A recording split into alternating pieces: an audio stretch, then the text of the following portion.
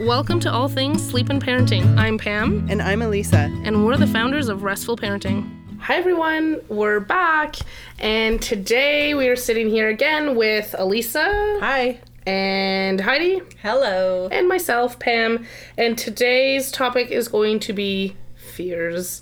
This is a hard one when our little guys are so scared of something, anything. Sometimes it seems like nothing, but it can be a tough one when they start to develop some of those really big fears.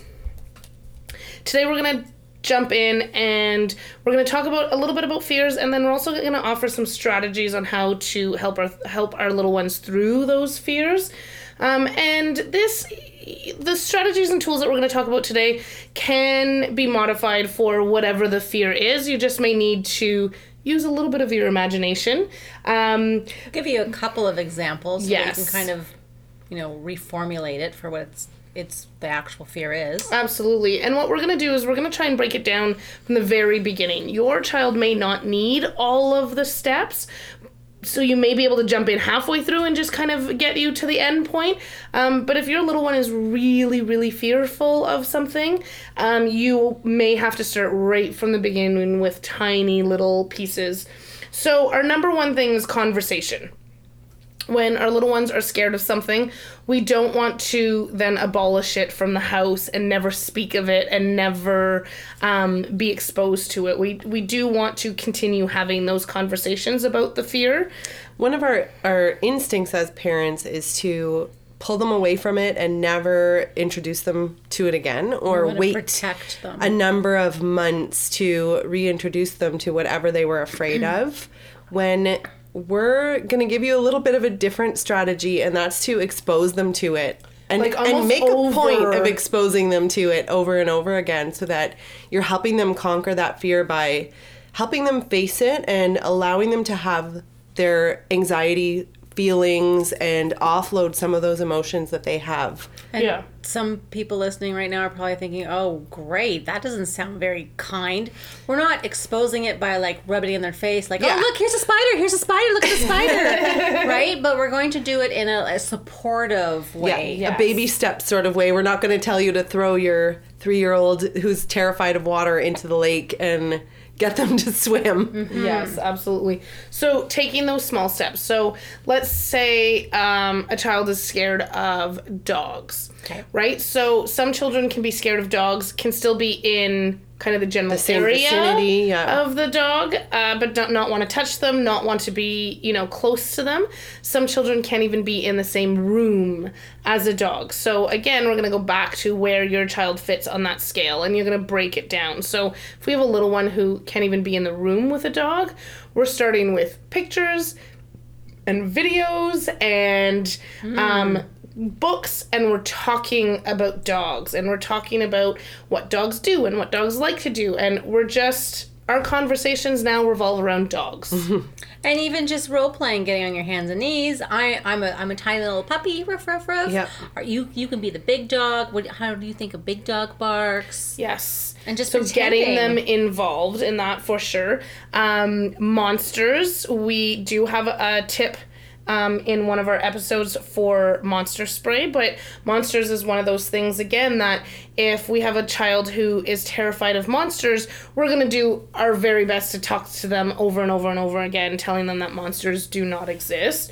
But we're also then going to play games. We're going to read stories. We're going to build our own monsters. We're going to You're going to make them fuzzy and cute. We're going to give our monsters kind, sweet, loving personalities. This is our huggable monster, and this is our smiley monster, and right, so you're going Giggly to monster. Take some Play-Doh and some googly eyes and toothpicks, so it's kind of monstery-ish. Yeah. And just make a ball and put 3 eyes on it and put a bunch of toothpicks on him, and this is, the surprise monster. He's always popping up and saying, surprise, look at me.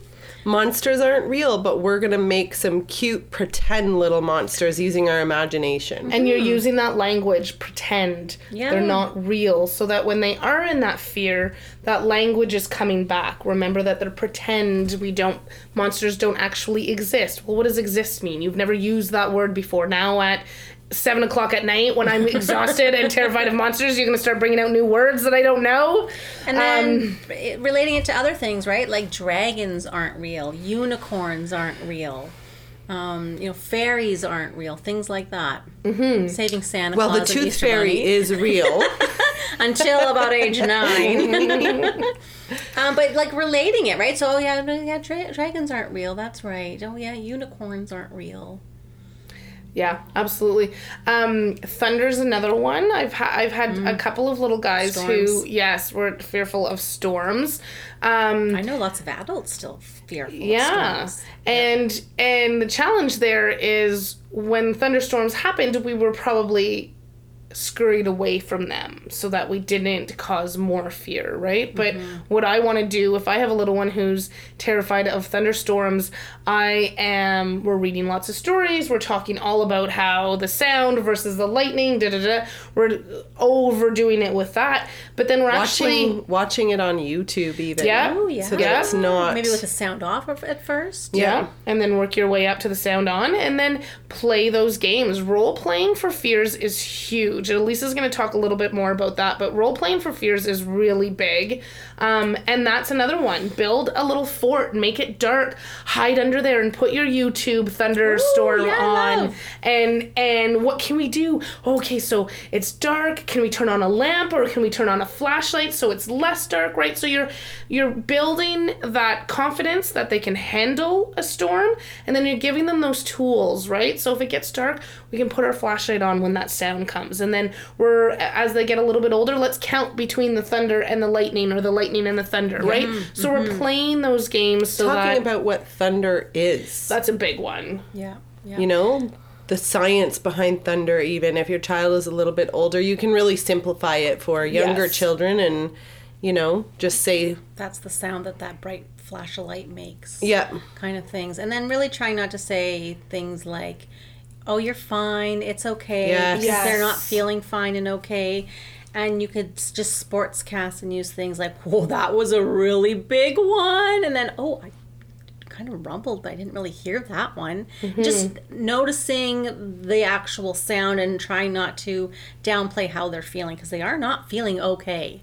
We don't want them to relate that, oh, this is what okay feels like. Yeah. And sometimes they're watching us to see how we're handling. So true. Right? So if you don't like spiders or dogs, and you see a spider in your house and you start to scream and there's a spider, right? And everybody panics, then that is going to be what happens every time we see a spider. Yeah. Right? So for the spiders record, I'm terrified of spiders, and I have a very hard time controlling myurself when there is a spider. Job. I do. When my children are around, I do a good job. I try to on the phone. She goes, I might do. Goodness, oh my goodness. And I'm always like, okay, you're bigger than the spider. He's not going to move very fast. Yeah. You have eyes on him now. You're taking a nice big deep breath. Yeah. With my children, I might let out a little screech, but then I try and go back after and make it like more of an excited screech rather than an afraid screech, like, oh, look at this little spider, he's going around on the ceiling, now let's try and see if we can get him and bring him outside. Or I mean, I would never do that, but maybe I'll get a shoe or something. When we were at Shoppers Drug Mart earlier, there was a spider on the floor, and I didn't know you were scared of spiders, and Pam said, oh, Elisa's a spider over here. Don't walk over here. He's walking really fast. You were behind me. It was some other guy, and he was like, oh, thanks. He walked around the giant spider on the ground. Oh, goodness. Oh. So that's what we don't want to do when we talk about spiders. Go, ooh, when our kids are listening. So when they bring you like up a worm, if you don't like worms, and they really like worms, and you're like, oh yeah, you just hold him. Yeah, I can see him from here. It's a lot of how we're reacting. They are watching for our reactions. Bugs, absolutely, shadflies, that kind of stuff. If you're not in North Bay, 2 weeks out of the year we get shadflies. They don't have a mouth. They don't do anything. They just stick to you, and they're They live for a day and then they smell up the city. They really do. So that is a big one. I can hear when a shadfly has landed on one of my girls, I can hear like at least a block away. That's not for me. I try not to react too much. Sometimes Not true. Pam hates shadflies. I don't. Feels like she's saving everyone's life when she removes one. I do. I saved your life. It doesn't have a mouth. But I can't do anything, but I saved your life. But how we react. So if you really react to those bugs outside, your 3-year-old, when you put them outside for the first few times in the spring, you're going to get some like high-pitched screams. Yeah, I mean, why wouldn't they, right? The person that I look up to most in this whole world is afraid of these things. So why would they not be afraid of them? That's a survival skill. If you're afraid, I need to be afraid, right? Yep. Yeah, absolutely. Exactly. So, Elisa, chat to us a little bit about role-playing. So role-playing is something that we can use to help our children conquer and face their fears indirectly sometimes. So role-playing, what you want to do is you want to try and put your child in control of what is happening, and a lot of the times they will share certain feelings and emotions that they had through play when we are the ones who are helping them along. So for instance, if you take their little stuffed animals or their anything that they like that they play with, their little dinosaurs or dolls or whatever they play with, yes. you will use now. those in role playing with your child. So what you can do at the beginning is when they're showing fears of something like thunder or swimming or going to bed at night or anything, shadows, you can have a little game that you're playing with their dolls. And what you would do is pretend that that maybe one of their dolls is afraid Your of... character that you're playing, is afraid of thunder. And then you wait and you see how your child might comfort that doll that's afraid. So sometimes at the beginning, you might have to show them a little bit of what you would do so you might be doing a lot of the role playing on your own and role playing with all of their different animals or their dolls. But then as time goes on, you will see your child start to become the one that's in control of how they're expressing their feelings, and they'll start to share certain things that you didn't know they were feeling, or they will start to comfort that doll, and it's putting the message into their minds that they can be a little bit more comfortable with that situation. So you can do it with anything, and then you can even do it with yourself. So let's say your child is having some separation anxiety or is afraid of something. You can be your child, and your child is you. And so, your child would say something like, "Oh, I'm going to work now." Or, you can have your child pretend that they're you in a thunderstorm and then you are them, and you're saying, "I'm so scared. I don't want you to go to work. I'm going to miss you so much." And you are just, pretending to be them in the situation. And you would be so surprised at how they will come and they will mimic the things that you have been telling them this whole time, right? Yeah. So with the wording and with the language that you're talking to them, they are going to show you that they are retaining all this information and that they are retaining this when you do some role playing with them. Yeah, because it really comes out like the stuff that I say when I'm supporting them, when I then pretend to be the one that needs the support, and that now Please my child, don't leave. they're saying, "Oh, And you honey, make it dramatic. I'm gonna be right back." Yep. Mommy has to go to work. I always come back to get you because that's what mommy does. I'll always come back. And they are literally saying it verbatim of what you tell them over and over again, right? That's why it's so important to be consistent and to keep that conversation. If you haven't realized it yet, toddlers and preschoolers need a lot of repetition. Yeah. And when you're dealing with fears especially, it's not going to be 1 or 2 conversations. It's going to be a work in progress. It's going to be something that you're talking about on a regular basis. Sometimes it feels like day in and day out, and they will continue to ask those questions. Yeah.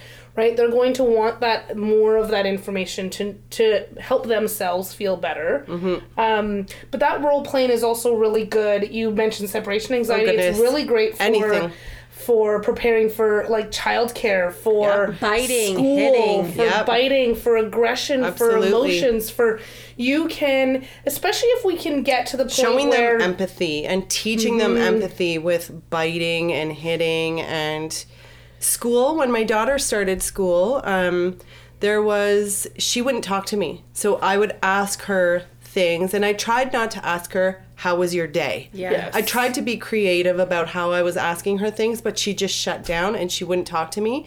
The only time she started talking to me was through play. Nice. So I was playing with her dolls. She was into Barbies at this time. So I was playing with her Barbies, and we were playing school, and we were playing, teacher and students, and that's when she started talking to me. She was talking to me through her dolls. Yeah. If you want a window into how your little one is handling or processing or dealing with things, that role play and allowing them to be in control, because I know it's hard sometimes, even when we're role playing. Yeah. We want to be in control and we want to be the ones, but if we kind of take that back seat, keep our mouth problem. Yeah, keep our mouth kind of closed a little bit, not At just first, trying to share all the solutions. At first, you might need to prompt them a little bit, they'll be confused, like, I don't know what to do in this situation. But right? they catch on so quickly, and they love. They do. They love to be the ones who are. It's so in fun control. for them. They do. So let's say shadows. If your child is afraid of shadows, which is a huge one, and they're seeing shadows on their walls in their room, one thing you could do for your role playing is go in and pretend that the shadows are, dogs and animals. Make them fun. Yeah. Show them what the shadows actually are. The shadows are, look, It's this your shadow towel is just hanging. exactly. This shadow is just this. And look, the way that the moon is shining into your room creates this, right? You're not going too much into detail, but you're showing them physically what those shadows are. But then you can take it up a step, and if you did role playing, you could do something like, you are pretending to be your child, and oh my gosh, what is that shadow? What is that doing there? And then your child is now going to take all of those tools that you've given them with a big grin on their face, because they are in charge right now. Yeah. And they are going to repeat everything that you've been saying, maybe in their own way, but they're really... And so if your child sees you do that, and then they kind of get like that scared face, like, oh my goodness, a shadow, you can just grab a toy like the Barbie, and the Barbie could be like, oh, that's just, you can offer that dialogue. But that would be the first step if they're still super scared of that. And then it's so amazing when they actually do it, and they're like, oh no honey, and they want to protect you. They're comforting you, and they love it so much. But you're right, if they're still like, oh, there's a shadow? If they look apprehensive when you're doing this, if you're dramatic, I mean, I am so dramatic. I'm very animated, and I always have been, so my children are very used to the loud and the, like, over the top sometimes with my drama, and they are very dramatic. So when you themselves. retire, you're going to go do some theater, maybe? Maybe, you never know. Maybe karaoke. Second career, karaoke. Air bands will be my thing. Nice. I'm glad you have a retirement plan.